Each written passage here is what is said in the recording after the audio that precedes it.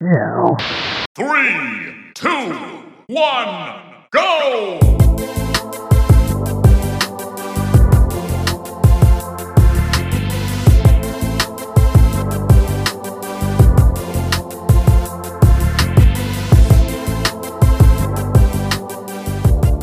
What's up, everybody? This is episode 84 of Cooldown Time. In this episode, our end-of-year coverage continues with our big Nintendo 2022 review, plus God of War Ragnarok news, Bayonetta 4, and much more. So let's go ahead and introduce your two-man team for the show. I'm your graphically impressive host, Marco, and joining me is the technical mess of the show, Pablo. Pablo, what's going on with you, man? Everything's going well. For those of you listening to, obviously you can't listen to before because you guys aren't time travelers, but hope you guys enjoyed your Thanksgiving. How did you get the time travel immediately? Because I was saying, if you listen to this before, you can't listen to this before There's Thanksgiving. No way. We don't have a Patreon.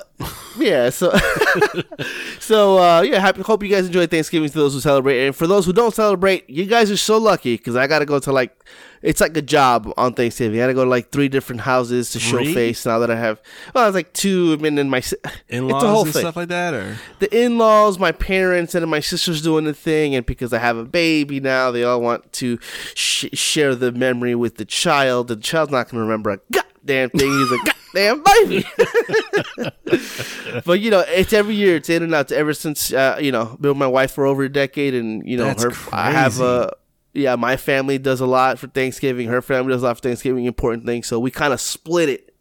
I think a year we had it all together when it was our wedding, where we actually had that as a rehearsal dinner. So that was fun, but that was insane because we have huge, massive Latino families. They don't know what a condom means.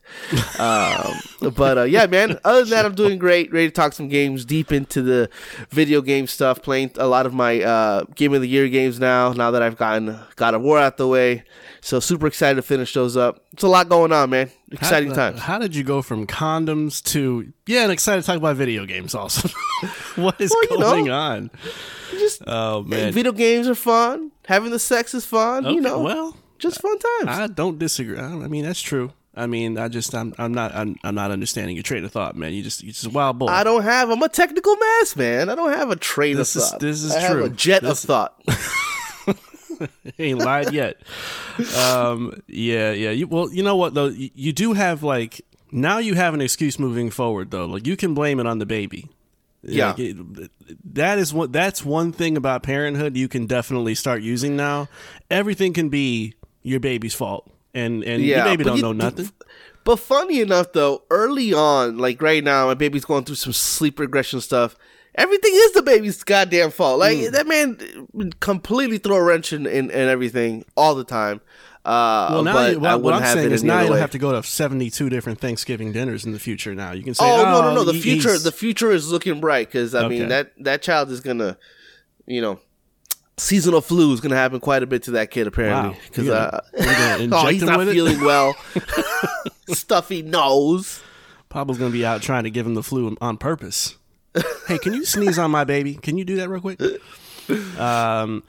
But nevertheless, you were right earlier about condoms, about sex, and about our show being a good one this week. We have lot of stuff to cover. So be sure to subscribe to our show if you haven't already so you don't miss out on more episodes in the future. We're on Apple Podcasts, Spotify, Google, our official website at cooldowntime.com. Plus, if you're feeling extra cool, you can follow us on Instagram, Twitter, and Hive. If you want to stay in our FOV in between episodes. So, with that being said, let's go ahead and jump into the first segment of the show devoted to the games we've been playing since you last heard from us that we call Loadouts. All systems nominal. Loadouts ready. All right, man. So we have a pretty eclectic list of things to talk about this week. Some of these are kind of continuations from games we've talked about in the past, and some of them are some new things. I want to kick it over to you first because I'm very curious to hear some of your newer thoughts about some of the games that you've been playing. So why don't I turn it over to you first? What do you got? Well, I'm playing right now Pokemon Scarlet. Between Scarlet and Violet, I picked the Scarlet because of the hot professor. I'm Okay. I am disgusting. I am so sorry, guys. But anyway, listen. Let's get the elephant in the room out of the way here with Pokemon Scarlet. It is everything you've heard about the game in terms of how it runs. It is absolutely true. This game just runs terribly just throughout. Did you see the Digital Foundry video? No, I mean, I was sit through them just shitting on the game. I mean, they're usually pretty positive. Did they find positive things to talk about? Not really. No. Good. They should take that game to task. They picked that game apart. Even compared to Arceus, they were like, this is bad.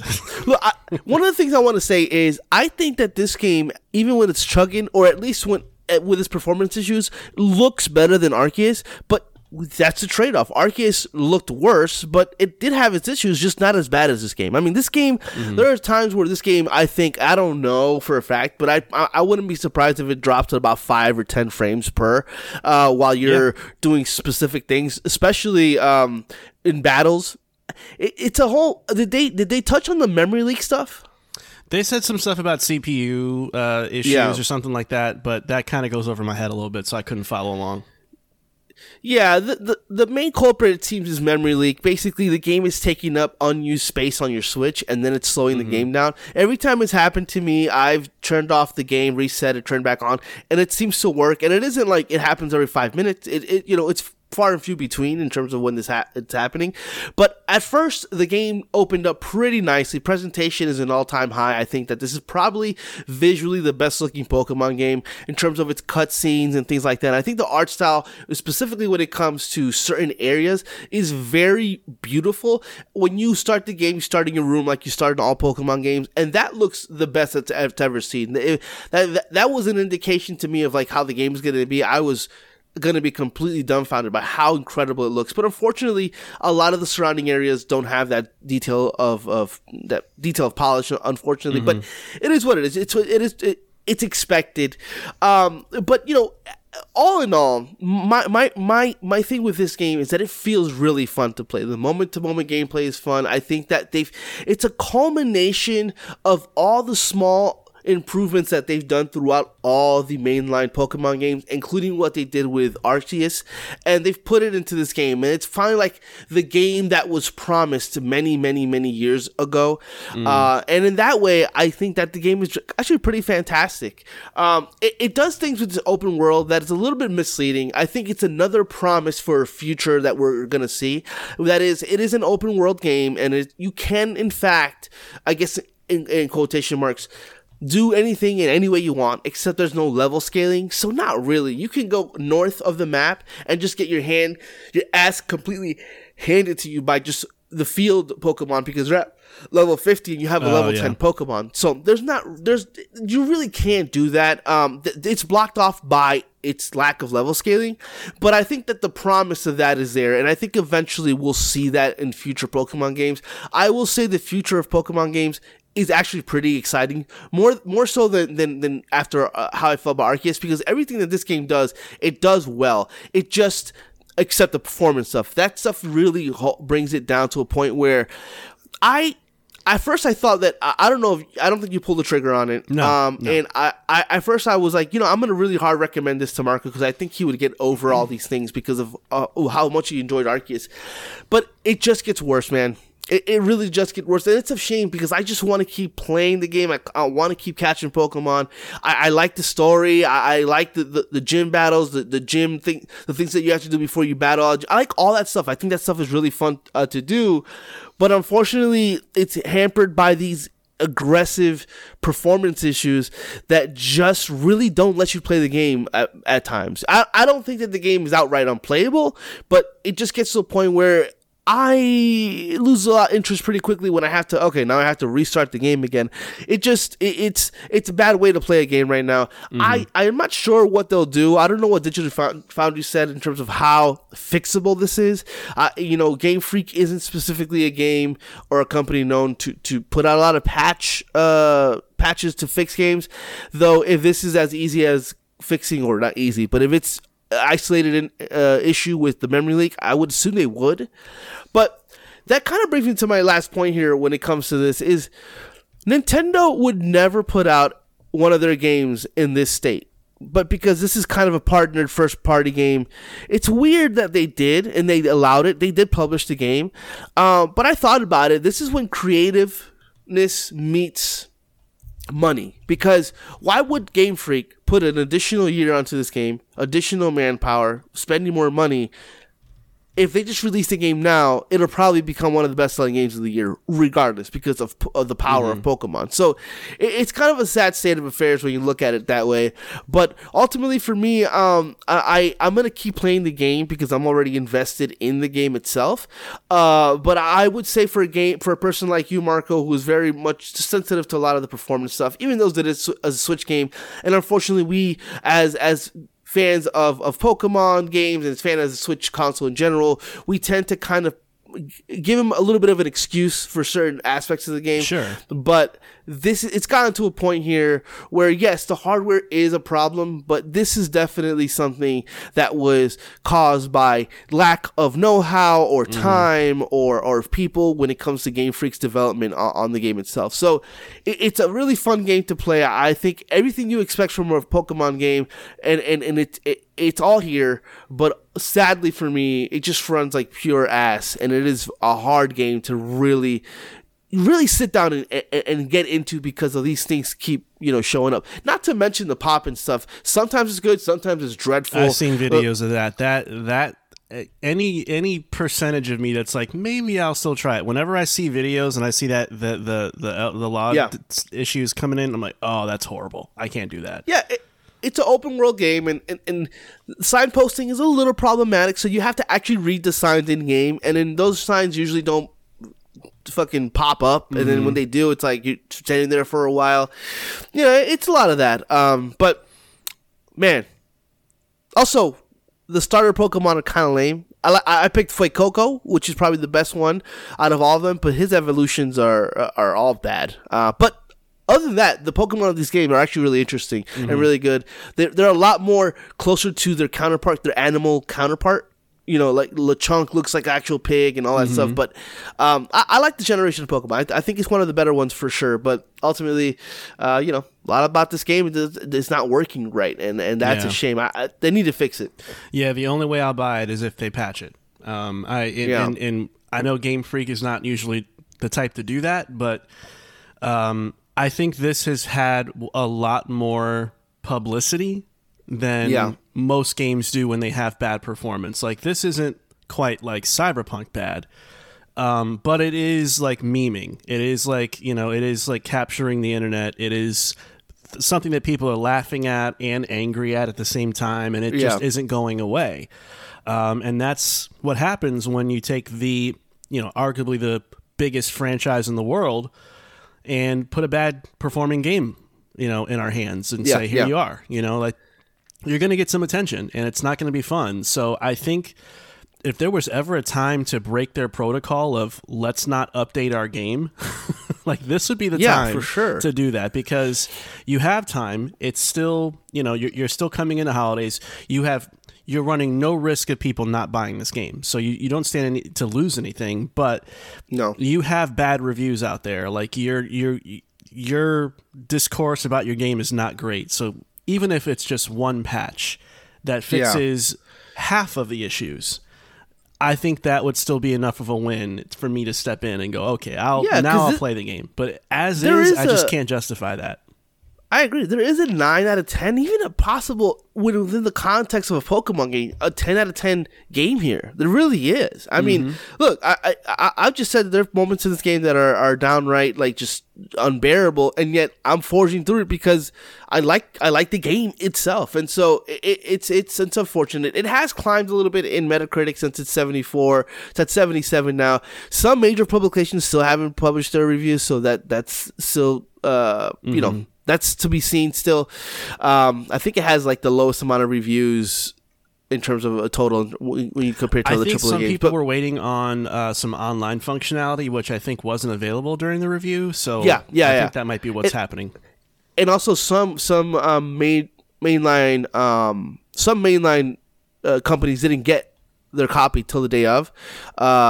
Game Freak really focused on YouTube, like John Plays and all that stuff, to really kind of push the game, because they know those guys are their whole channel is so centric on Pokemon that they are probably not going to complete shit on it, though some have, which is good for them, calling out Game Freak on that. But we'll see what happens here in the future. I think that I agree. I think it is essential for them to fix this game, at least, like you said, half of the stuff, because if this is the game and they're just going to leave it like this, that is unprecedented and also wild, just completely wild. You can just fix this game and also just Game Freak can't release 2 games in a calendar year like this. They don't have the manpower, and that's clearly seen by here, shown by all this. And I know it's hard to make video games, and I agree with all that, but you don't have to release the game. Nintendo should have stepped in and been like, this ain't it, but it is what it is. Yeah.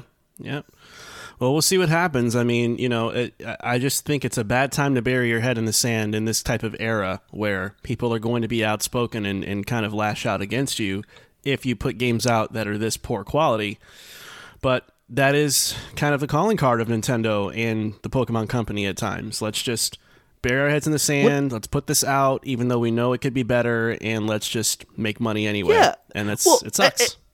At least when it comes to their exclusive games and not made by them, because I've never seen a first party game by Nintendo, like a Zelda or a Mario or a Mario Kart or run horrible ever. Yeah.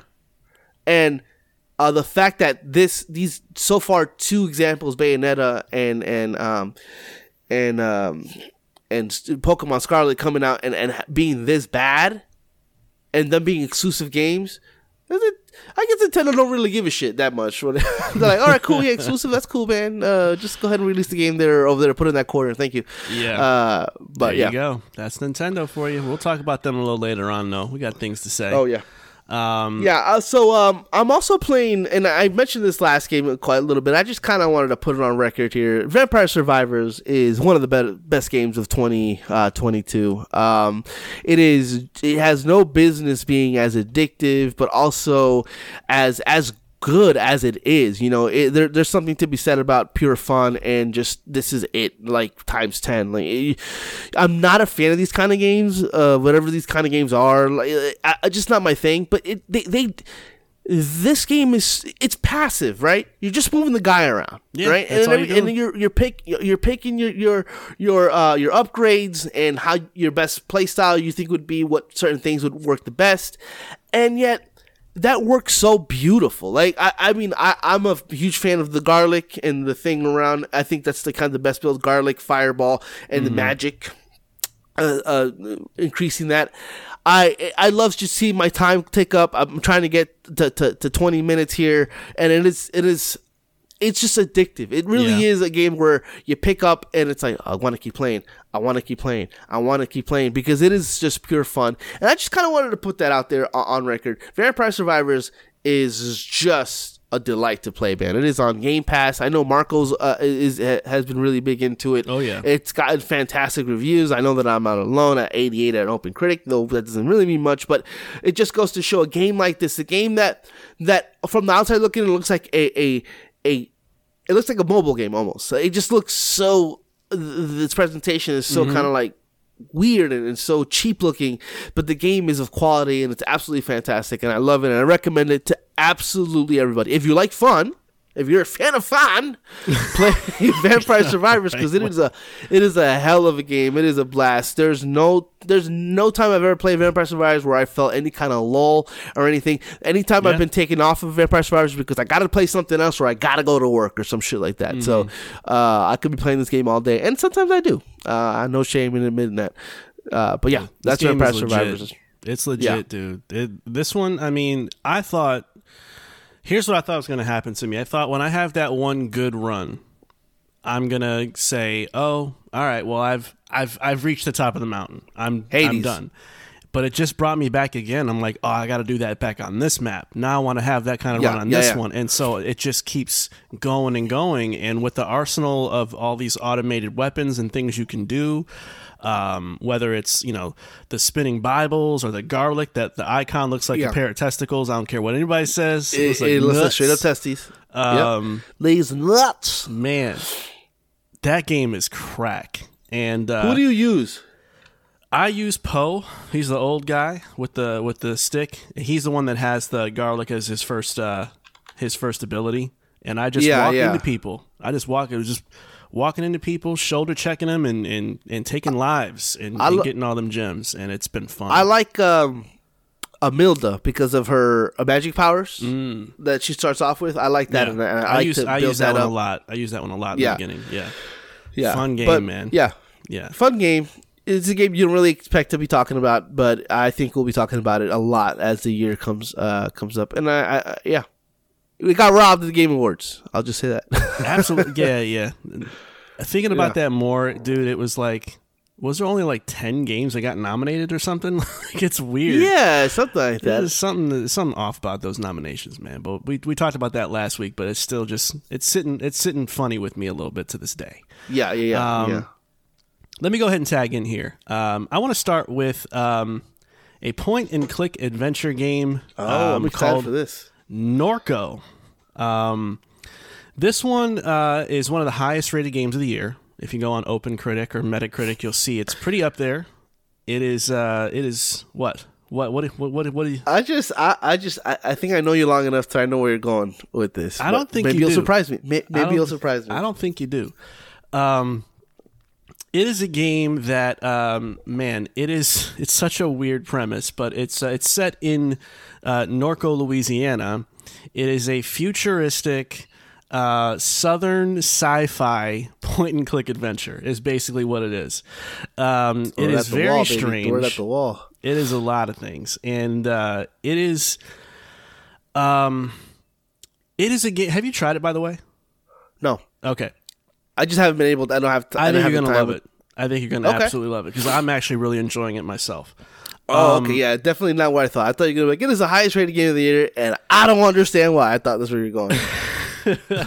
No, so the thing is, it starts off in a way that I'm not a fan of when it comes to these like very uppity storytelling games where it kind of picks up as like things are in progress and it doesn't really introduce you to the world in a very nice way. It just, things are already in motion and you just kind of have to assemble the facts and details of where you are, what's going on kind of in real time. So if you like that kind of storytelling, it's a great starting point. But for me, I like something that's a little bit more on the literal side of like, okay, here's where you are. This is what happened, and here's what we're going to do now. I've gotten to the point now in the game, which it doesn't take super long to figure it all out, but I got to the point now where I know kind of the lay of the land, and I know what I got to do. And I've also simultaneously gotten a feel for the dialogue, narrative style, the pacing, and kind of just the general ebb and flow of the game. And I find it really interesting. It's a mix of very highbrowed, like, you know, state of the world kind of social commentary sort of thing, mixed with a little bit of lightheartedness and a lot of like, you know, family-driven storytelling of somebody that you know comes home after X amount of years and mom died and brother is, you know, kind of on the fringe, and you're kind of reassembling not only what happened while you were gone, but kind of, you know, trying to reconnect with your brother again. So it's this family tale at the same time. It's spinning a lot of plates. Yeah. All while doing this very sci-fi stuff at the same time. But it just kind of works. And I wish I could say it in a more eloquent way, but all those narrative pieces come together really well so far. In a way that's just kind of keeping me going. And I'm just kind of stumbling through it going, I feel like I should have dropped off this by now, but I can't put it down right now. I guess I still want to see where this goes. And so I'm just kind of riding that wave at this point. You know, I don't know if it's a game that I'll finish because traditionally point and click adventure games generally aren't for me, but there's just something very oddly interesting that I just can't pry myself away from about this game. That I find really fascinating, from the dialogue to just the pixel art and the music and the atmosphere. I think are really, really good stuff, and it's doing things for me that most point and click games don't do. So I think if I'm recommending this to anybody, is if you need a more literal story of, very obvious story beats of this is what we're doing, we're going here, we're going there, and this is going to happen, this is probably not for you. It's not as obtuse as like a Disco Elysium is, but it has some of that mystique kind of thing of inferred or implied storytelling and assembling the pieces of the narrative yourself as you go.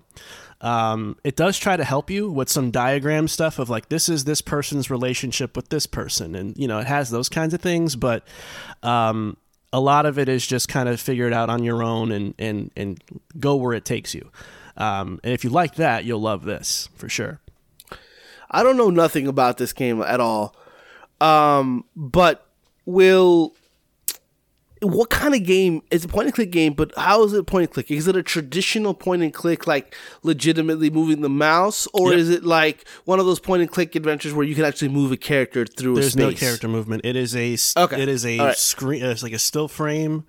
There's some animations of people around in an area, but you literally have to take your cursor, click on the person, and you have dialogue options and blah blah blah. So it is a very like traditional point and click adventure for sure, which I love. Which I love the kind of stuff. Like I did play Return to Monkey Island. And that's actually a little bit more the future, the advancement of that genre. Yeah, because you move a character in space and so.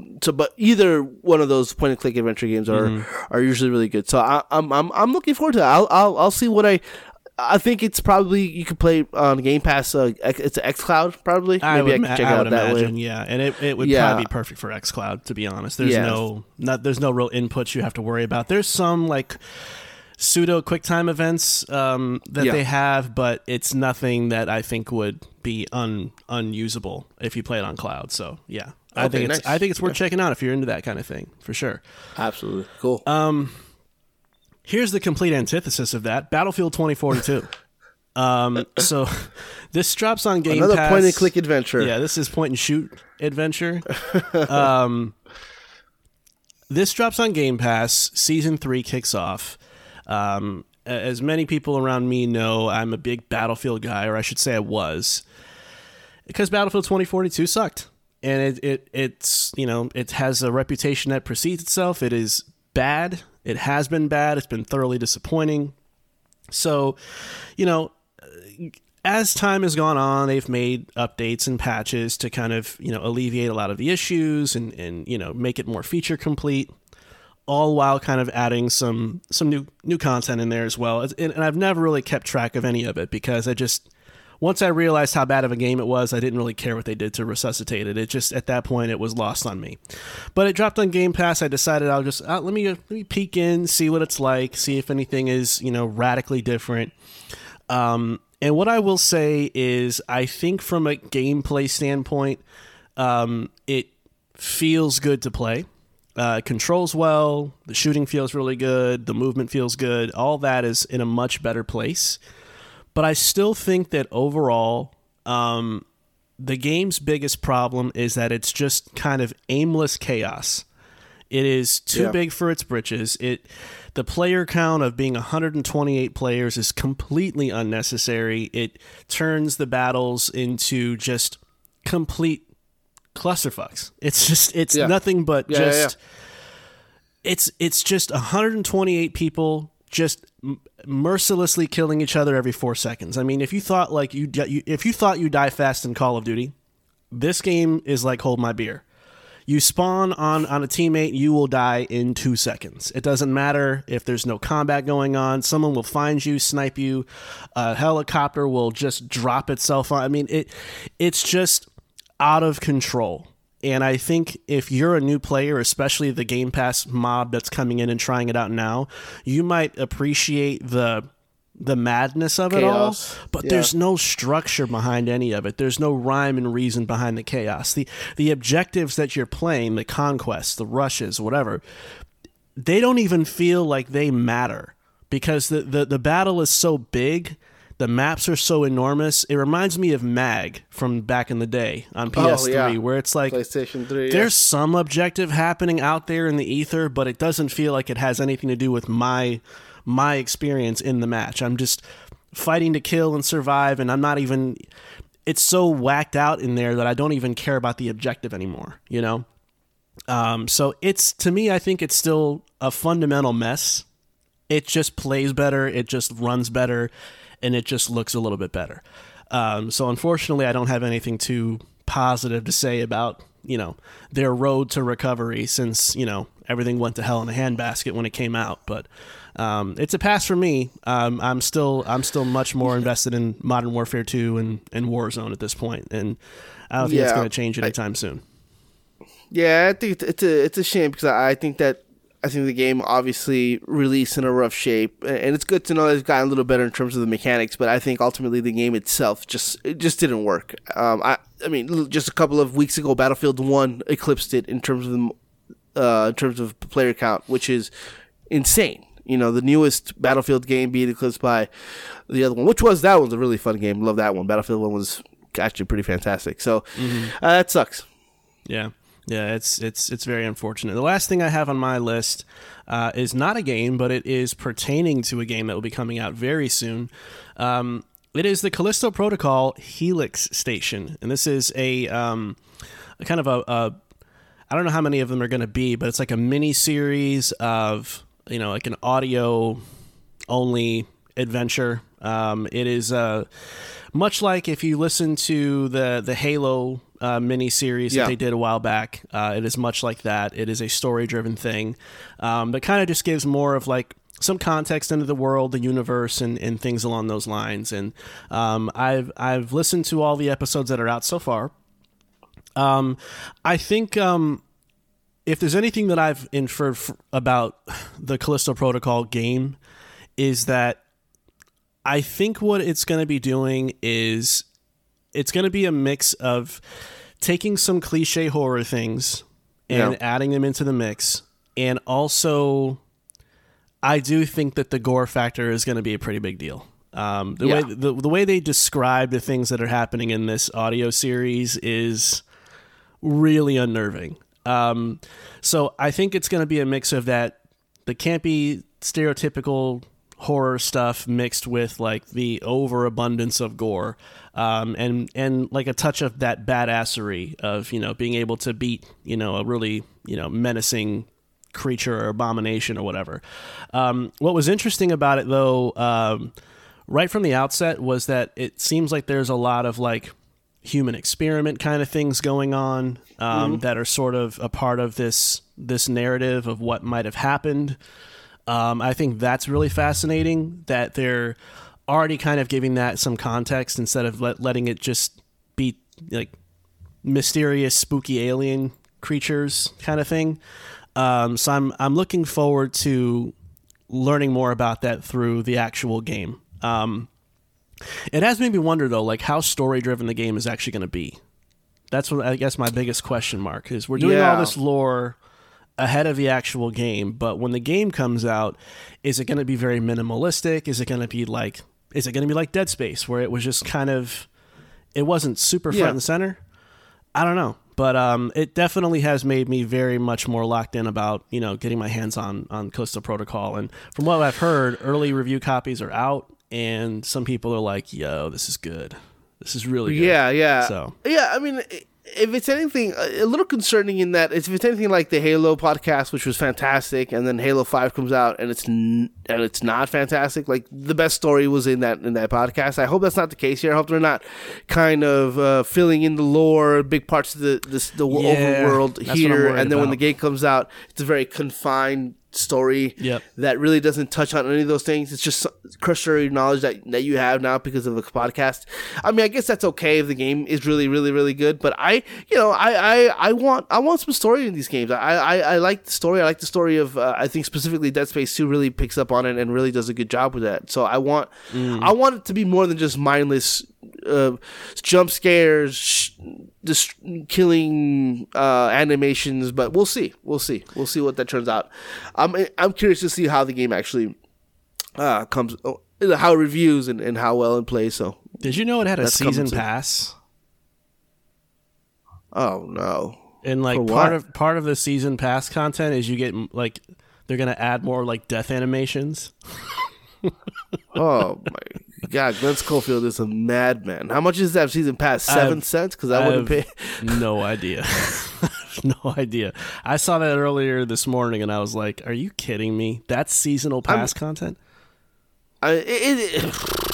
That's like Tomb Raider putting out a seasonal pass to see more death animations. Yeah, I'm not going to go back and play the game 7 times because you added, this week we added 3 new, death animations. Oh, okay, I'll start a new game. Usually the point of these games is not to die, so what a weird... Yeah, it's a little goofy. What a weird thing there. It's a bit goofy. Especially since the game isn't apparently that long either. Like, what are we doing? Unless, I could see if they're going to add, like, full-on expansion content. That'd be one thing, but I don't know, man. It's weird that this game started as a player unknown, not a player unknown. It was one of those... PUBG, yeah. It was a PUBG expanded universe game. What? All right. You got it. They got rid of that, but they kept the season pass. I see. Interesting. Yeah, but either way, I mean, this kind of definitely got me more interested in the game when it finally comes out. Hopefully, the reviews are going to be as good as I hope, and it won't be another late year disappointment, kind of like Pokemon was. So we'll keep an eye on it, I guess, and we'll see what happens. But I think that's going to do it for loadouts. Pablo, let's go ahead and jump into the news segment of the show that we call Hit Points. For breaking news, rumors, and booty juice, it's time for Hit Points. All right, Pablo, so we have 3 hit points to go over this week. I'm going to kick it over to you first. Tell me what you got. Yeah, man, in some surprising news out of nowhere, Hideki Kamiya has confirmed that Bayonetta 4, not only is it a possibility, it is currently being worked on. How do we feel about that quick turnaround? And do we have faith that Bayonetta 4 will do what Bayonetta 3 couldn't, which is, be a good video game? Yeah. So here's the thing. I said it when we talked about the game a few weeks ago, and I'll say it again. I don't think Platinum Games is the Platinum Games that we remember. I don't know what it is about Kamiya, but he just kind of rubs me the wrong way. He just seems like I don't know whether to call him an attention whore or something, but he is kind of like giving me those like edgelord vibes of like, I know you guys didn't like the ending of Bayonetta 3, so now I'm going to come out and I'm going to say this and ruffle your feathers even more. And then I think he said something to the effect of like, if you didn't like Bayonetta 3, you might as well not get Bayonetta 4 or something like that, which was cool, perfect, even nicer. The guy just seems like a clown. He's a clown to me. And his game is a clown show to me too. So I will stand by everything I've said about that game, and I will also say anybody who thinks that game is a 9 out of 10, a 10 out of 10, we're sitting at an 88 right now at Open Critics. There's a lot of people who think that game is good. Those people are liars. I just don't understand how anybody can love the game the way they claim they love it. So much so that when you look at the Game Awards, though we've been very critical of it, this game got no love. So who is it that they're reviewing the game and then not talk about it or not even talk, not even like nominated for so many different nominations they could have possibly been nominated for? So I don't know, man. This is one of those games that we're definitely going to look back at and be like, oh yeah, that game was kind of bad. And the fact that Bayonetta 4 is coming and is currently being worked on, first of all, I don't believe it. That's not the way Platinum Games. I mean, Bayonetta 3 has been in worked for forever, and there was nothing to show for. So I don't know. The only way I think that this could be a positive is that they understand the shortcomings of the hardware, and they actually have the next Switch hardware, or at least a development kit ready to go, to the point that they are excitedly working on that next game because they feel like that the hardware can really, Bayonetta and the hardware can really work together and be like their best game to date. That's the only way that I can think about this maybe being good. Like Nintendo's like, let's put some money out there, let's get some games out, so when this new console comes out, that it's ready to go with these bangers in the next couple of years. That's the only positive I could see of this. But ultimately, as it stands today, and the information that we have and the game that we have with Bayonetta 3 today, this all sounds like fucking nonsense, and I just want this to go away. If we never see Bayonetta again, that's A-okay with me. Yeah, I know we're in the minority, and that's kind of the problem, is that the worst thing that could have happened is Bayonetta 3 getting the great reviews that it got, despite being the quality that it is, because now that's their benchmark at Platinum. Well, people love Bayonetta 3, so let's just kind of build on that. And the problem with building on that is it's a mess. It's just a mess. And I don't want to retread too much territory from what we said in the past, but Bayonetta 2 was peak Bayonetta because it had all the same components that Bayonetta 3 had, but they had it in balance. Everything worked well and played good and controlled nicely and was paced the right way. This was just Bayonetta vomit. And it was like a little of everything all on the same time, and in bad performance, and clipping, and you can't see what you're doing on screen. But isn't this great? It's the chaos that you love from Bayonetta, and it was just a big misread of what made Bayonetta 2 so great. So the fact that those people gave Bayonetta 3 such high scores, that sends the wrong message to them, and I think people are gonna maybe look back at this and go, man, that was kind of the beginning of the end. So I have no high hopes for Bayonetta 4, to be honest with you. And I don't. Did we get any information on sales for that? No, right? I don't think so. I think I think I saw that it did relatively well, but I haven't looked at NPDs. I can try to pull that up, but it's been just weird, to see this Bayonetta 3 thing just continue to be totally glossed over. Actually, I'm looking at it right now, and Bayonetta 3 was 9th in October. That's not good. So, because it's going to drop off pretty quick, because it's right above Elden Ring and Mario Kart 8, Splatoon 3. It's coming into holiday season now. Bayonetta 3 is going down. Yeah, it's going down. It's unfortunate, but even though we talk about how people are claiming to love Bayonetta, are positive on it, that game has gone radio silent. Nobody's talking about that game anymore. So that kind of just proves a lot of what we're saying to be probably closer to the truth. Not that we're the fucking arbiter of truth or anything like that, and our opinion matters more than others. But I think that when you look at games real games that really stand out, when you look at OpenCritic, the top games of the year, those games are still to a certain extent being talked about. And at the very least, it had been talked about for a long time. Even with Horizon Forbidden West, it had to contend with Elden Ring. There was a long tail for that conversation of that game that far exceeded what the time frame in which people were talking about Bayonetta 3. Because I think people talked about Bayonetta 3 for the week in which it had come out, and then right when they reached the ending, you can tell. True. You can see the way you can see how it was trending. They talked about it, and there was a peak because people had reached the end of the game, and then nobody's talking about the game at all. So it is what it is at that point. Honeymoon period is something else, man. With gaming, but that's how you can tell a game has resonated with people, especially when it's sitting at 88. That 88 is really high score, and nobody's talking about that game a couple of weeks in, and especially with all this end of the year stuff happening within the industry, video game, and people who do this kind of stuff, and nobody's really talking about the game at all. It just feels weird. It feels off. So yeah, I think it's part of the industry pundits' fault for just kind of blowing a bunch of smoke up our asses about this game for that week of time, and making it sound like a bigger thing than what it probably really was. I mean, Bayonetta 3, really the whole series, honestly, has always been a cult classic. I don't know when it graduated into this mainstream, marquee game that everybody loves, but it's never been that. Bayonetta 1 was the epitome of a cult classic. Barely anybody bought that game.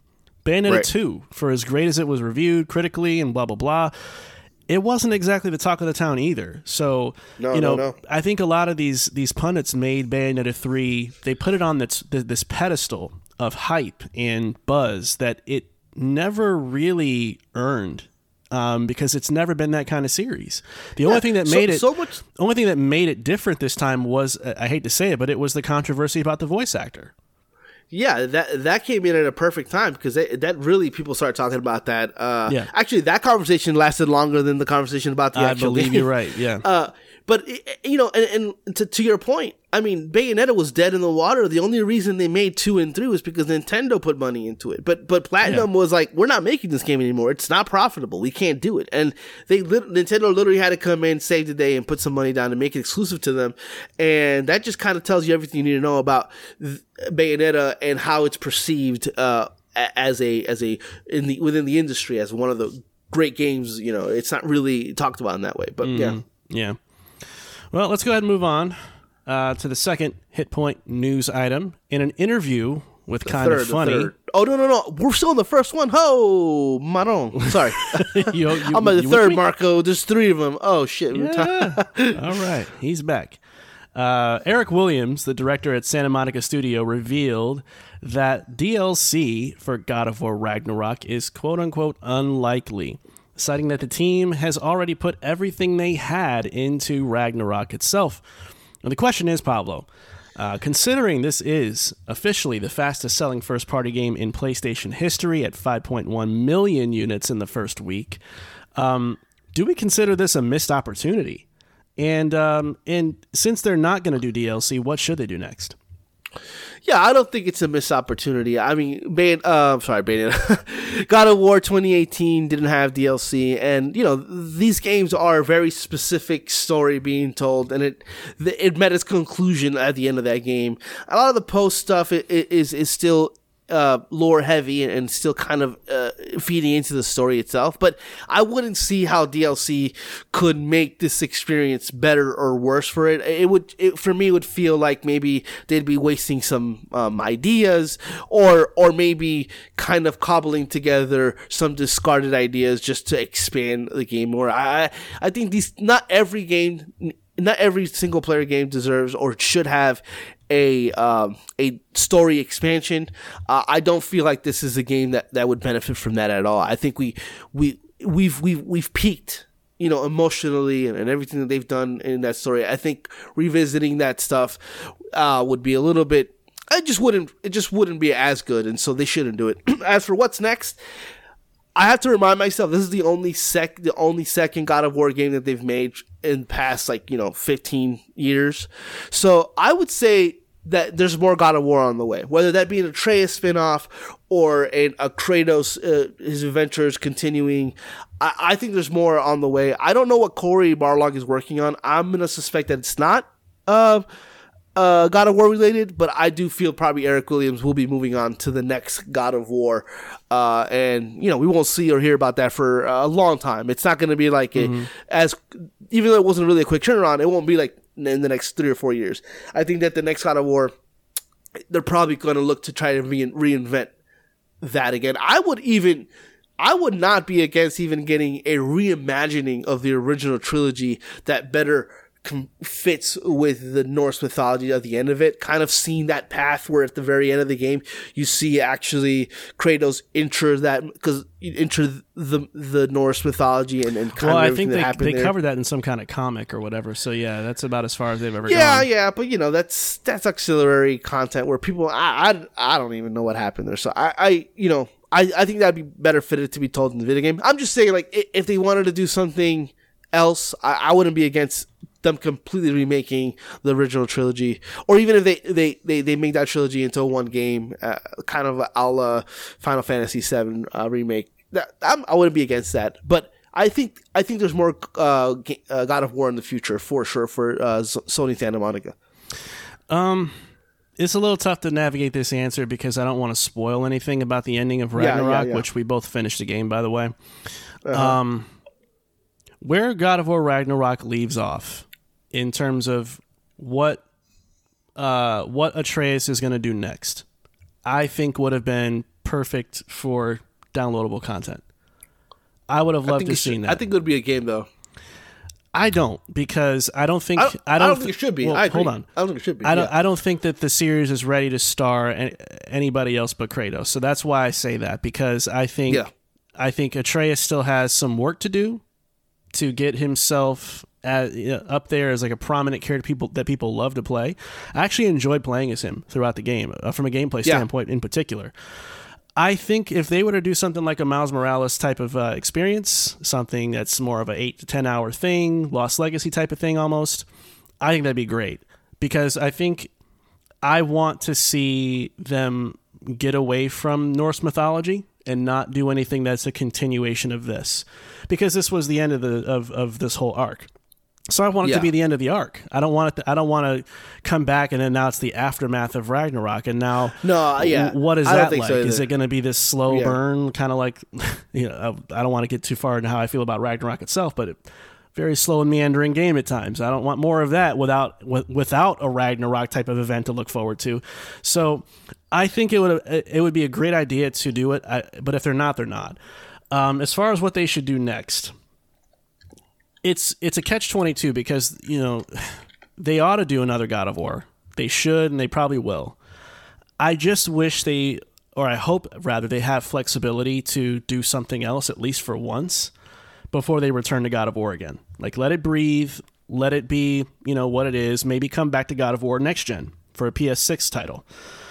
Realistically, I don't think that's going to happen, but I would love to see them take on a new IP. I love to see them take their chops and storytelling and world building and take on something new and introduce us to what is their Horizon Forbidden West type of experience like. What can they build from the ground up, and not just picking up the reins of a franchise from an old regime, from David Jaffe and crew.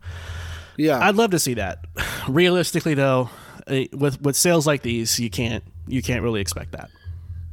No, and I honestly, I think that we saw some stuff years ago about concept art that showed Kratos in Egypt, that kind of mythology, Egyptian mythology. With, I think the God of War there is Montu or something like that. So I think that they might do that, though they run the risk of it at this point kind of making it a little bit fantastical, like, oh, now he's in a new setting. Like, you can't really build emotionality like that like the franchise become. It's about really father-son storytelling. Like, it would just be weird to reset and it being about something else. Mm-hmm. But I mean, I don't know, we'll see. I do think that Cory Barlog is probably working on something new, but God of War isn't going anywhere because you're right, because it just sold too much. Yeah. It's doing too well. But I definitely 100% do not want to see Norse mythology again.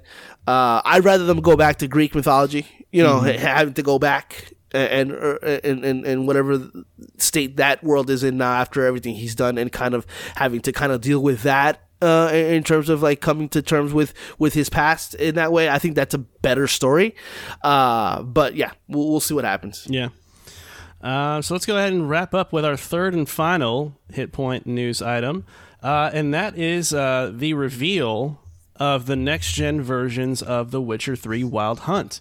So in a stream, we got a chance to get some new information about what was going to be a part of the game and how it was looking so far, and based on what I've seen and what I'm reading about the fans' response, people are pretty blown away.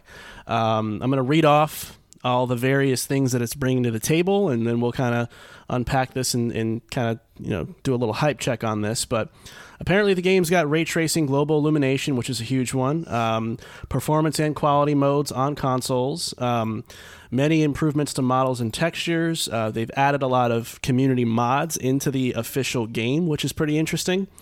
Some quality of life improvements, such as quick cast for sigils, a new camera angle with a lower FOV, some quest fixes, subtitle scaling, localization, map improvements, mini-map improvements, pausing during cutscenes, new quest, cross saves across platforms. Did you say photo mode? What's that? Did you mention the photo mode? Photo mode, yeah. Photo mode was the next one on the list. Yeah, there's a lot that they're doing here, and looking at the footage, I have to say I'm pretty impressed. It's not going to look like a built from the ground up game, for next gen consoles. But what they did here, I think for a free update, this is pretty impressive stuff. Yeah. How are you feeling? I'm excited about the community mods integration because Fallout 4 with those mods are is some of the most fun I've had with the game post game. Playing the game regularly and then going back and like doing all the XP and getting all the power ups and just kind of like blowing through that game in full powered fucking man beast.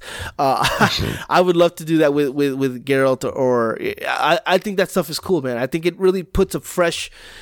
There's something new about it, even though the game is very old. Besides how it visually looks, I have something else to look forward to in actually playing the game a little bit different if I so choose to do that. And I really love that stuff. Yeah. And everything else is what you expect, but unfortunately it's not the standard when it comes to next-gen upgrades. Some people will do a performance enhancement and that's it. Call it a next gen upgrade. But the fact that ray tracing is included, visual enhancements, and then it has, like I mentioned, the community mods, the improved combat, mini map stuff, little stuff like that kind of gets in the way of the game being perfect. They've essentially made the game closer to perfect than it's ever been before. And I don't know if I'm going to be playing this December 14th when it releases, but I'm definitely going to replay this game because I always replay Witcher, and Witcher is one of my favorite games of all time. But all this stuff is really, really, really, really making me excited to go back and at the very least experience some of the game.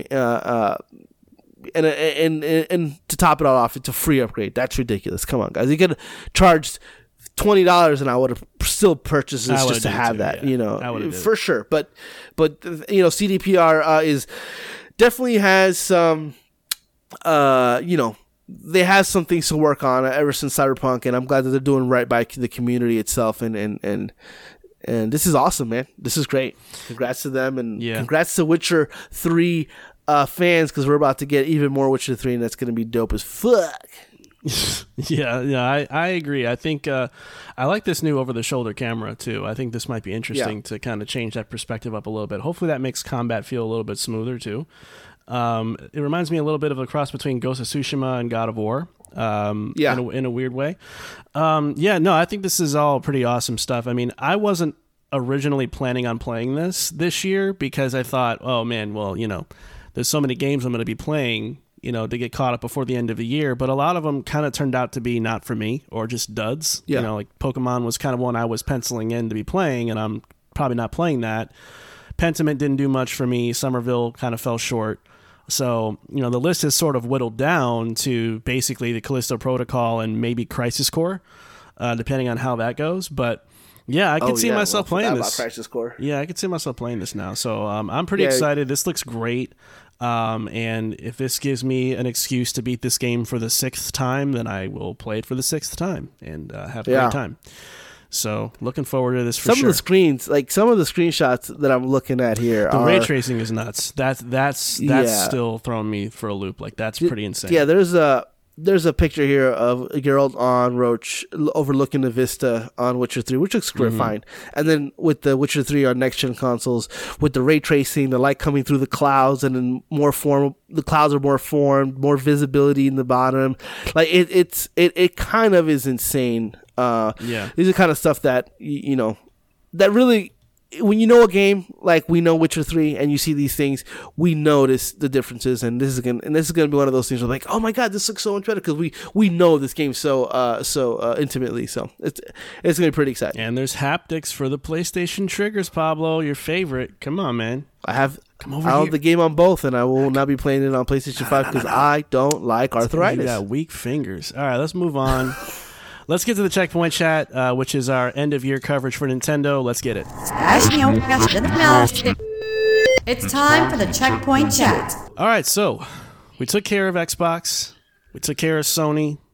Now we got Nintendo on the docket to give them a grade for their year in 2022. So we've got our highs, we've got our lows, and then we're going to give our grades at the very end. And we'll talk about why we think that this year may have been good, bad, or great for Nintendo. But Pablo, this was a pretty interesting year for Nintendo, in terms of highs, because it was a lot of their highs are also kind of attached to lows too, but we'll kind of get into that.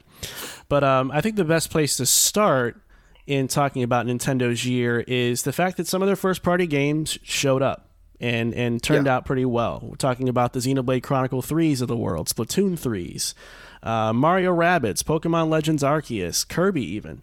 For as much as I'm not a Kirby guy, people said that game was pretty solid. So, they've definitely had a nice array of games that came out and delivered. So, what are your thoughts on that, and how do you think that contributed to their year? Not only are those games good, but in many ways they're franchise-defining games. Like Xenoblade Chronicles 3 is probably, for me, one of the top 3 best JRPGs of all time, and I'm not even, that's taking no hyperbole there.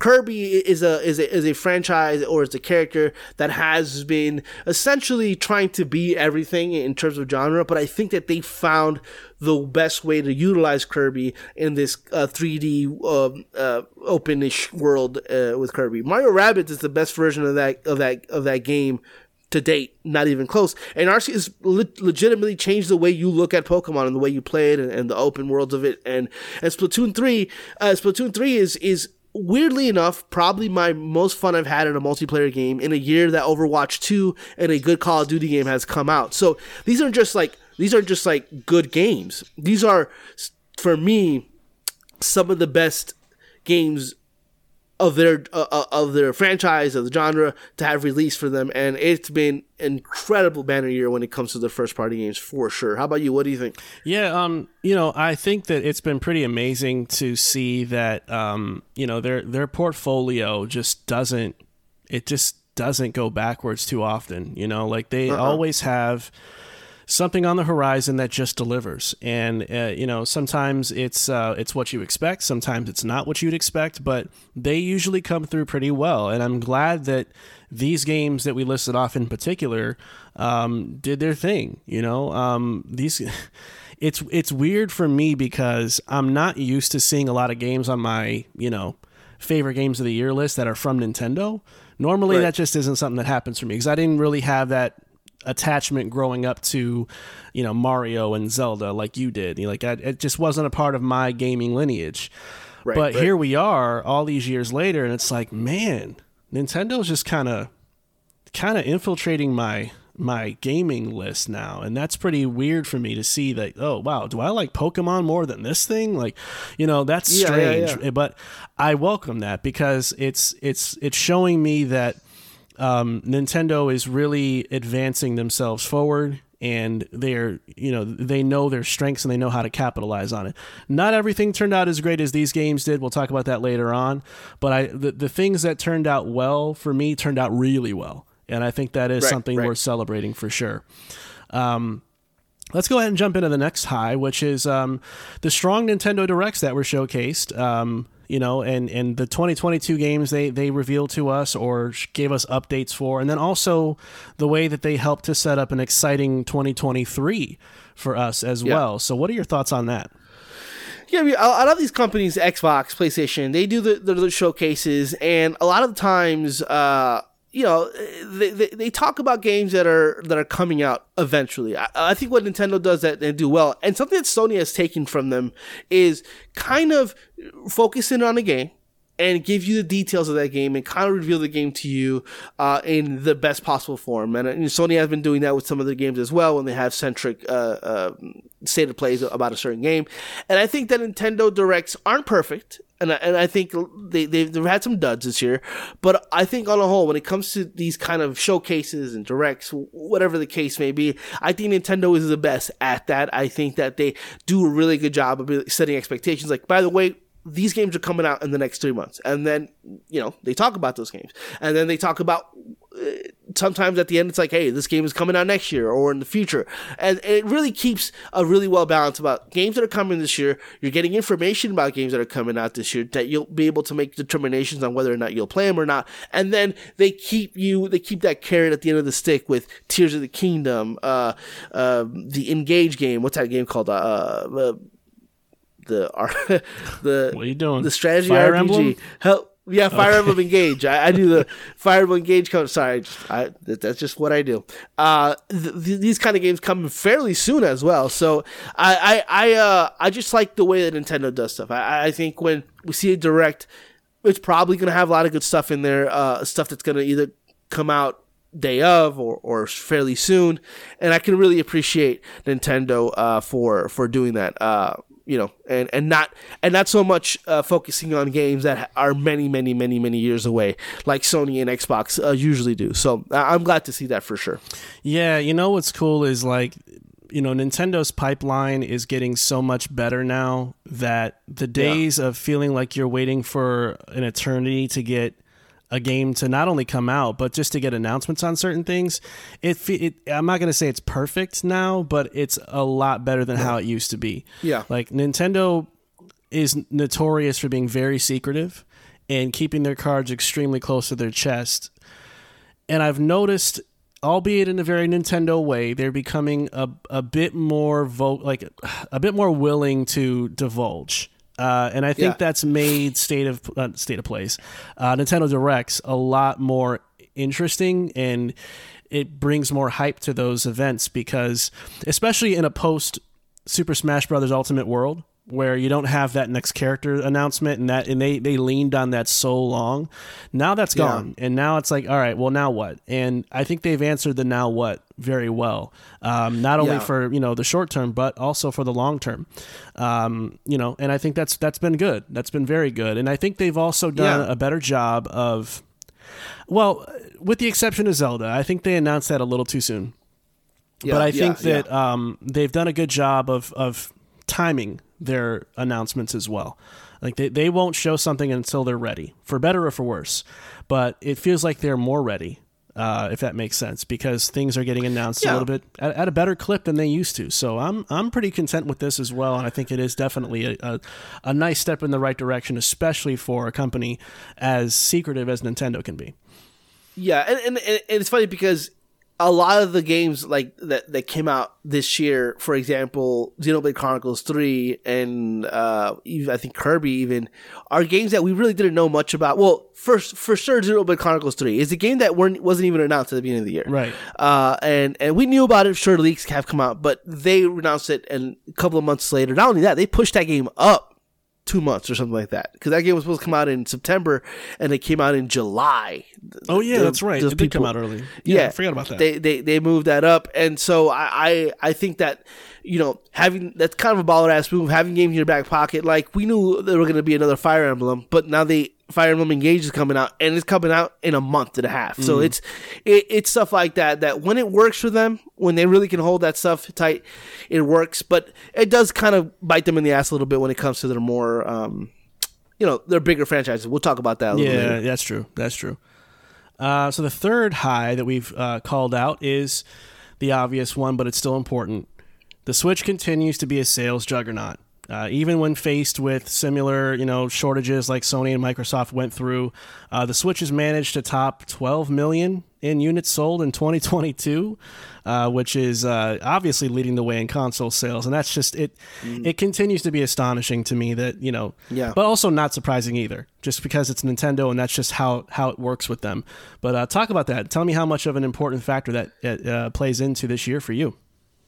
Yeah, I mean, it's huge. I mean, it's great to see that because, it tells the Nintendo that there's a lot of interest in their consoles and the future and the games that they've released and the games they're developing. I mean, Nintendo's not going anywhere. We already knew that, but it's good. It's always good when Sony, Xbox, and Nintendo are doing great. But I think it's always awesome when Nintendo is being Nintendo and selling 111 units of the Switch. I think that's peak video game awesomeness. It's the industry's always better for it because that's when we're getting the Marios, the Zeldas, and now possibly the Metroids, the King Kongs, all that stuff that we love. Whether or not, like Marco, doesn't have the specific lineage of those characters, but can appreciate what those games means to the video game industry and having new iterations of those games in the future, hopefully coming. It bodes well if a console is selling 12 million in units in a year that is seemingly their age is showing in such an embarrassing way at times. Yeah, that we'll talk they're about still that. They're pumping out 12 million in units sold is is surprising in that way a little bit, but at the same time, like Marco said, not surprising, and it's awesome. So I love that for them, and I hope they continue to kill it, and hopefully we see newer hardware coming sooner rather than later. Yeah, that's the thing, though.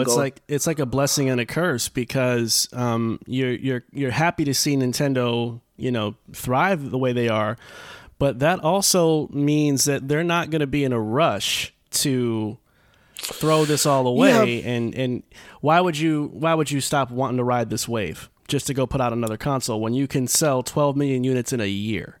Like when Nintendo slumps, then I could see why they'd go, okay, I think it's time for us to start figuring this out. I'm not saying I agree with it. I'm just saying I think it works both ways. It speaks to their dominance and their success, but it also speaks to some of their stubbornness about being very slow to kind of move the needle, move things along, and progress their hardware output as well. So it's a little tricky for me. Yeah, I mean, I think that I think because of this and how selling more competition and how selling video game consoles is harder than ever, because it's not like Xbox is selling 1 unit per day. Like they're killing it, and Sony is killing it. Of course they are. I think that the next iteration of the Switch is going to be closer to what the Switch 2, a better version of what we have now. I don't think they're going to reinvent the wheel too much. I know that there's history that's showing that perhaps maybe going from the Wii to the Wii U was a bad move for them, but I think just because the Wii U was extremely underpowered as soon as it came out and didn't have much support in the way of third parties. So I think that the Switch 2 has to be a significant upgrade, but still kind of keep the essence of the Nintendo Switch there. And they have to make the correct choices with backwards compatibility, because that's something that they've always failed on. And I feel like we're in a new era of video games, and in order for them to continue the success, in order for them to pick up right where they left off with the new console, would be a Super Nintendo Switch, just to kind of throw a name out there for the new console. Just what they did with the NES to the SNES, right? That kind of upgrade, but still keeping that same vibe going. I think that's what they need to do here, and I hope that's what they do. All rumors are pointing to that's what the case is, and I hope that continues to be the case. But yeah, we'll see what happens. Yeah, for sure, man. But not all was as beautiful as we may have painted that picture to look like. There was some lows, and it kind of speaks to what I think was sort of an interesting year, to say the least. And the lows start with the first party games. We talked at the top of this about how some of the games turned out well, but we also got to turn around and look at the fact that some of these games also underwhelmed as well. When you think about the Mario Strikers of the world, Bayonetta 3, as we talked about, which is subjective, obviously that one specifically. Switch Sports, Pokemon Scarlet and Violet. These games came out, and for one reason or another, whether it was personal reasons or what the community at large was talking about, it didn't really set the world on fire for one reason or another. So talk to me about that, Pablo. Tell me how these specific batches of games negatively affected Nintendo's year, in your opinion. Yeah, I mean, look, you got Mario Strikers that came out and made zero noise. I mean, that game, people stopped talking about the game almost as soon as it came out, and that's a shame, because people wanted the Strikers. They wanted that to come back, and it's just such a chaotic game, and a game that doesn't really work in any way.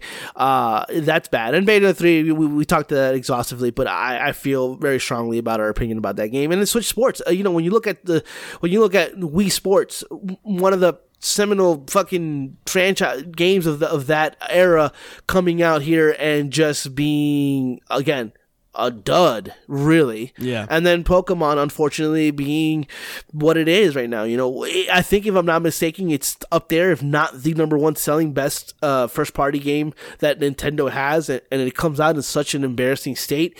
I mean, there's a lot of there. The dichotomy between the greatness of the Splatoons and the Xenoblade Chronicles 3, and then you look at Strikers and Switch Sports, it's jarring. It's there's something happening there where it's like, I don't know if like the Mario sports games have been pretty much horrible. Like, they've almost been like just afterthoughts, and I don't know if that's kind of just them putting something out to sell in the summer, but that's what it feels like, and I really want Nintendo to stop doing that. I don't want a Mario sports game for me being able to say that the one exists. I mean, I don't like any of the Mario sports games that have come out in the last couple of years at all. I think they've been actively bad, or at the very least underwhelming, to the point where they don't live up to the lineage of that specific sport. Definitely. In the history. So it's sad to see, honestly, because such highs met with such lows.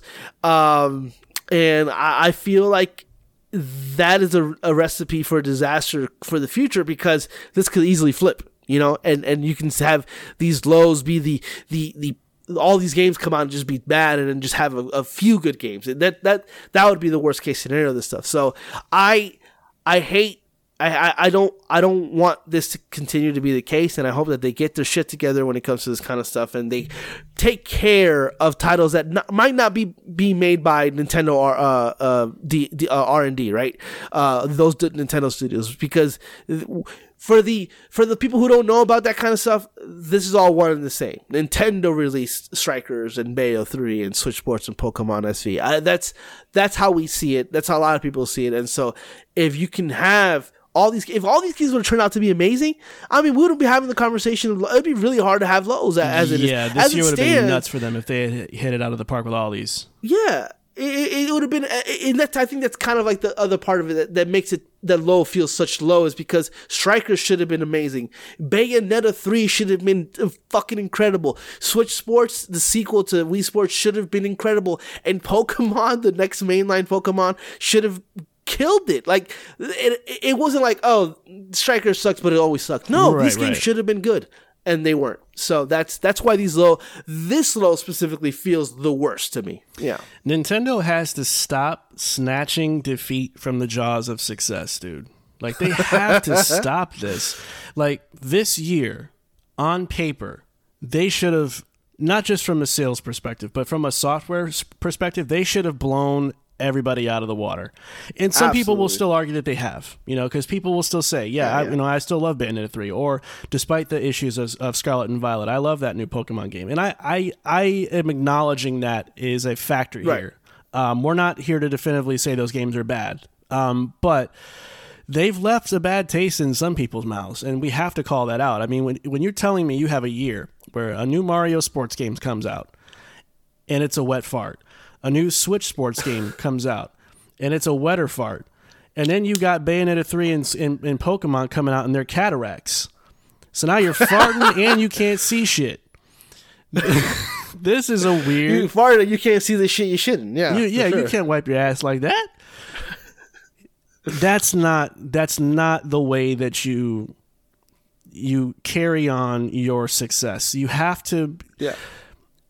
Nintendo has opportunities to put games out whenever they feel like it. They are not beholden to any of y'all. Unless it's Pokemon, no. They usually like having a Pokemon game out every holiday. We get that. But like, they'll make you wait if they want to.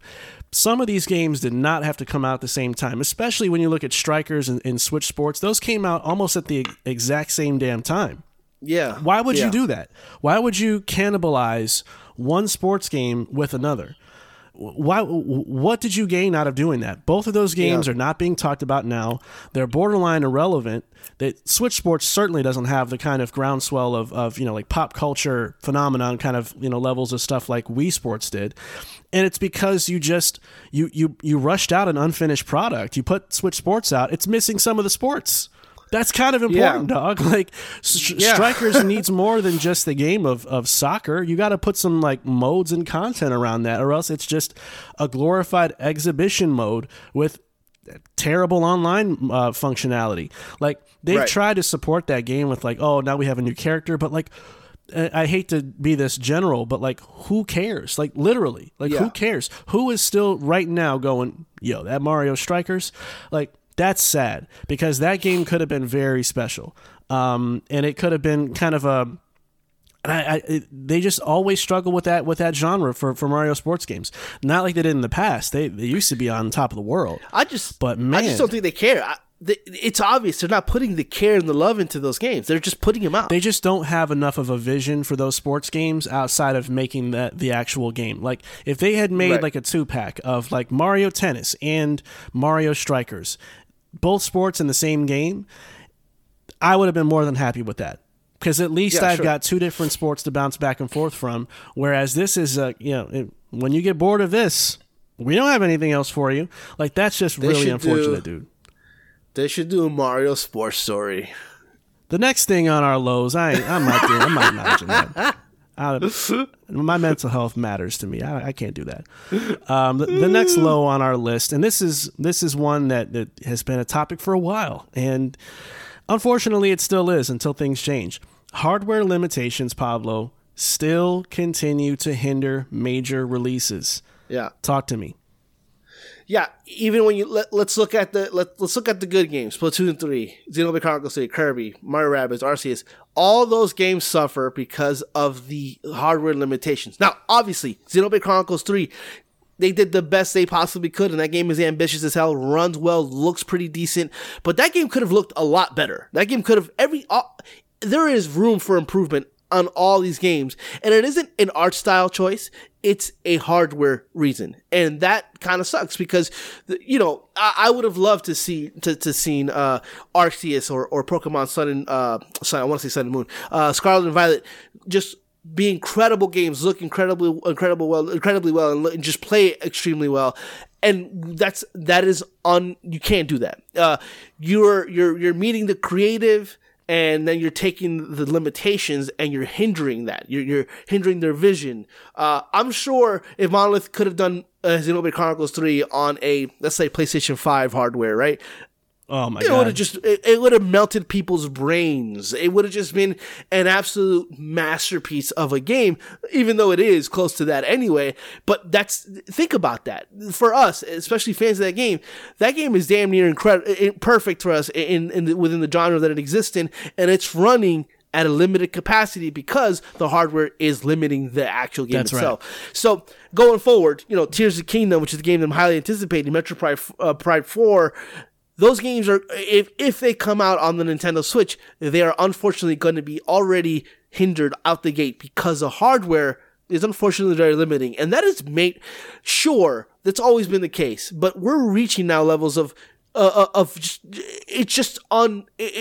some games are unplayable, but really, it's really affecting the core of the game. And I think the heart of the creator, when you look at it, because there's no way that Monolith set out to make Xenoblade Chronicles 3 to look this way, to perform this way. They had to do it because it was the hardware in which they were making the game on. So it sucks, and we need to see more. I think at this point we need to see more than just the Pro. I think we need a full on sequel, because I think the Pro might put a Band-Aid on some things, but it's not going to completely. It's not going to future proof that in any way, shape, or form going forward. So yeah, I mean, and listen, and here's the other thing too. And I agree with everything you said. You smoked that. Here's the thing. They're also leaving money on the table, because you think about like a lot of third-party games that come out on multiple consoles that can't be run on Switch at all, unless they're doing some bullshit cloud version. Which who would want to spend money on a cloud version of anything? Like I don't know what those numbers are like. I can't imagine they're very good. But wouldn't it be nice for Call of Duty to be on a Nintendo platform again? It'd be great, especially at least Warzone. But you can't do it. You can't pull that off. And the people that have tried, like when Apex tried to do it and Fortnite tried to do it, those games looked like booty crack. It was bad, and they looked and ran so bad that it actually made you play worse because you couldn't see very well. So like they're leaving a lot of opportunities on the table when it comes to multi-platform games and third-party relationships by having such inferior hardware. Because not only is it affecting their own first-party content, it's deterring other developers from saying, we can put something on that platform that could actually run pretty well. And that's why so much of the Switch catalog, not just first party, but in general, is relegated to a lot of these very cartoony looking games or 2D pixel art games, like that's the best they can do. Anything more than that is asking for a lot. And eventually, and we're kind of potentially seeing it already, is going to impact the ability to fulfill an artistic vision. Some companies are going to try to push through it. Some of them are probably making more concessions than we know. And it's just unfortunate that has to be a factor in 2022. That's unacceptable. Like, I get, again, we talked about the sales. I get it. You don't want to hop off this wave while it's still doing its thing and you're making so much money. But at the same time, again, you are leaving money on the table and relationships on the table. And there's no reason to let that happen when you can do something about it. So that's why I hoped we get a Switch Pro. Like, okay, you don't want to leave the Switch brand behind just yet? Well, then at least give people a better option and give developers an option. Don't just hamstring all of us and hold us hostage on this bad hardware. Thanks. And then, God forbid, when they announce the true successor to the Switch, what kind of hardware limitations is that going to have? Is that going to be like running PlayStation 3 or 4 games? Is that going to be that degree of fidelity or capabilities? Like, you can't keep being multiple generations behind in hardware capabilities. You gotta catch up. I know it's expensive, but you got to catch up. I think a lot of people will argue is like, well, games like Zelda and Mario and those games don't need to be like one of the best looking games because of the art style. And I agree, but too. those aren't the only games coming out on this platform. Again, I bring up Pokemon. I'll bring up Xenoblade Chronicles 3. I'll bring up other games that should, like Bayonetta. Like, sure, those other games don't, but these games need that hardware upgrade. They need they need that. They need to be able to do what they need to do in order to make the best game possible without making concessions that are absolutely ridiculous. Exactly. Bayonetta 3 looking like a PlayStation 2 game at times. I'm sure that wasn't their goal. Let's make this game out to be one of the worst games I've ever seen. Like, that's not what they did. Yeah. I mean, they've literally had games that don't even run in HD. Like, that's ridiculous. You can't get to 480p in 2022. You got a problem. Yeah, I'm sorry. I mean, Arceus ran sub 720. There was one game. I don't remember what it was. It might have been one of the. It was No More Heroes 3. Which one was it? No More Heroes 3. Oh yeah, that one ran at 276p. That's not hyperbole. That was literally the resolution. That's the exact resolution. Yeah. Come on, man. What are we doing? Yeah. Let's get into the third and final low. Nintendo's biggest franchises still kind of MIA in 2022, from the delay of Tears of the Kingdom to complete silence on Metroid Prime 4. The next entries into the highly anticipated Mario and Donkey Kong franchises, just kind of a where are they sort of year.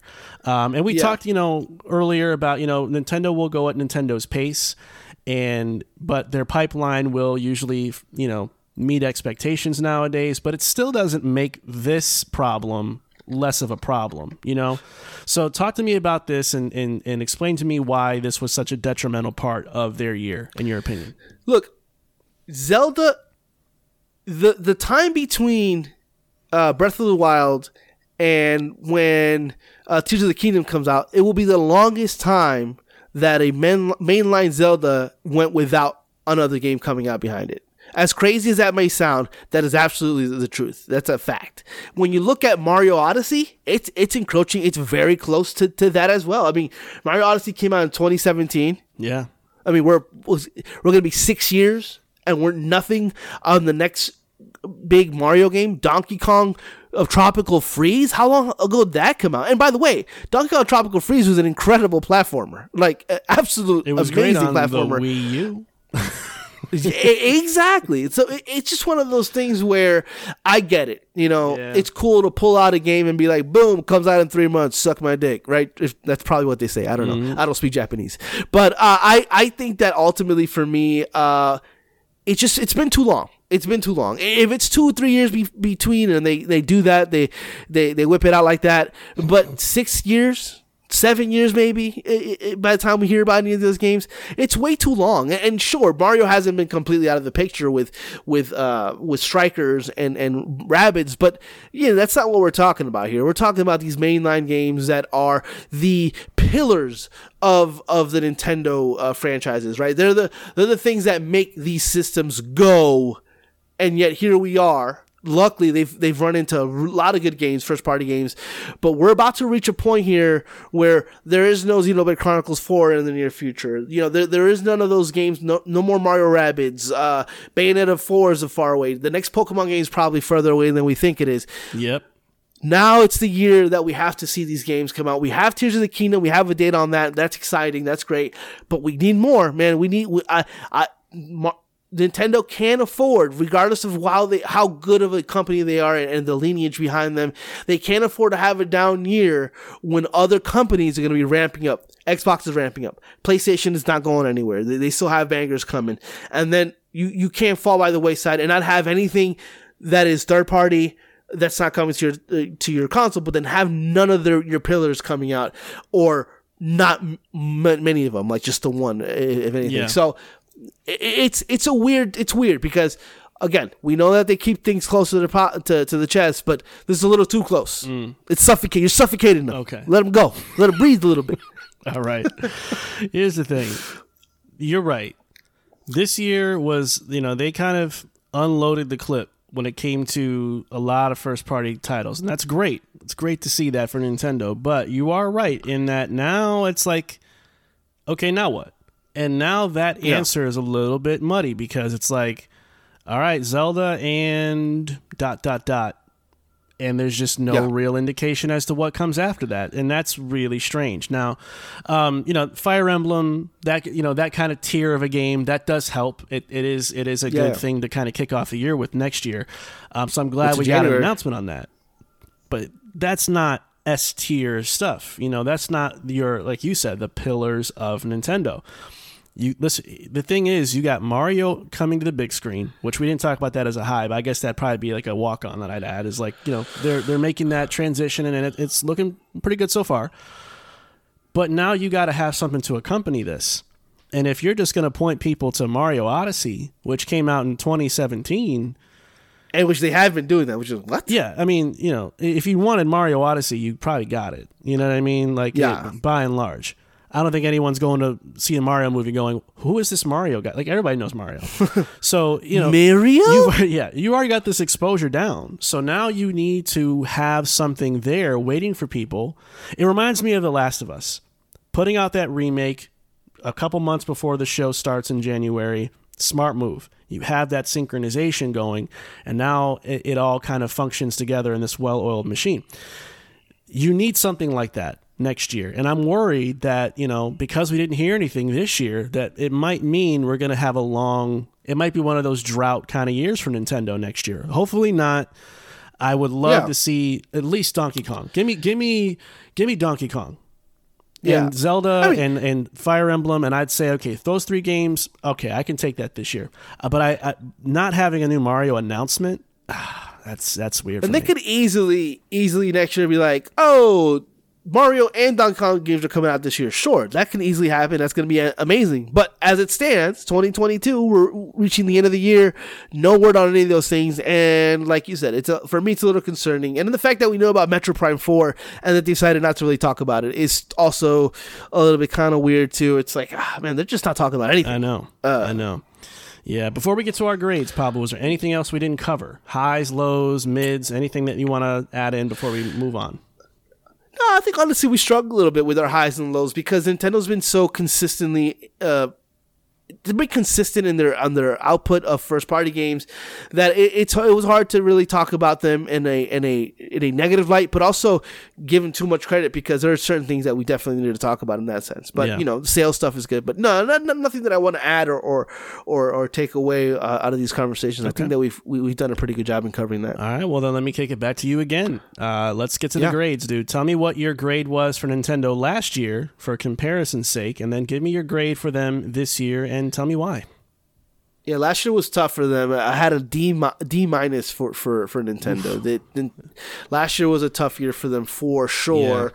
Yeah. This year is a lot better, man. I'm at a B minus. I think that the strength of Splatoon, Xenoblade Chronicles, Kirby, Mario, Arceus, and even my enjoyment of Pokemon Scarlet, I think that those games are really, really good. And I think if any other if any other Xbox would pray to have a lineup like this. PlayStation too. PlayStation had a good year, but with 3 major releases, if they could have had more, like Nintendo has, I'd be hard pressed to give them anything less than that for me.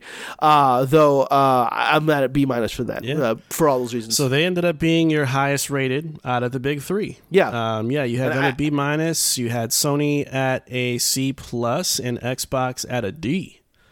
I think that's actually fair. Okay. I think when you look at the quality and the output of some of these games, I think that's perfect. That's my ranking. That would be my ranking for them. It'd be Nintendo, Sony, and Xbox there at the end. Yeah. All right. Yeah. So last year I gave Nintendo a D. This year I'm going C+. I think they had a slightly above mid year, in my opinion. That's because of the 50-50 split in the games that turned out well and the games that underwhelmed. I think that really, again, the potential for an A this year was through the roof, but I think they fell short. And it's very abundantly clear to me that hardware limitations and just some miscues with some of their game direction with certain titles just left something to be desired this year. And the hardware limitations are just becoming more and more prevalent and undeniable. But despite that, I had a really good time with a lot of games this year that we'll be talking about for sure in Game of the Year discussions. And I think overall, their success from a sales standpoint and just their Nintendo Direct showcases that really set the stage for this year and beyond, despite some things that we're still waiting to hear from the MIAs, I think left me feeling pretty good about Nintendo. Not great, not over the moon, but not awful about them either. So that's kind of why I'm sitting in the middle with a C+. And for me, that leads to my results being coming in first would be PlayStation, second would be Nintendo, and third would be Xbox. Xbox, what are you doing, man? Come on, man. You got to do better than this. It's just sad to see them at third place, man. It's just weird, but somebody's got to be last. I guess it's got to be them, but... Yeah, it's the grade because it's a perfectly. They could have easily been like Sony A+, Nintendo A-, and Xbox B+. Mm-hmm. Like it's the grade. It's a D for Xbox, and the fact that for me, Sony and Nintendo just had so much better years. It's almost they unfair. had games to play in terms of their output. They have games, Gotta have games, man. Yeah. But that is going to do it for our year in review for Nintendo, as well as the other consoles. We will do a review for all of the major third parties in a future episode, so stay tuned for that when we get to it. But until then, that's going to wrap up this week's show. So until next time, give our podcast a sub if you enjoyed this, and follow us on our socials, Instagram, Twitter, and Hive at It's Cool Down Time. So we'll always be in your FOV. Thanks for listening, and we'll see you next time. Enjoy that turkey sandwich. Right.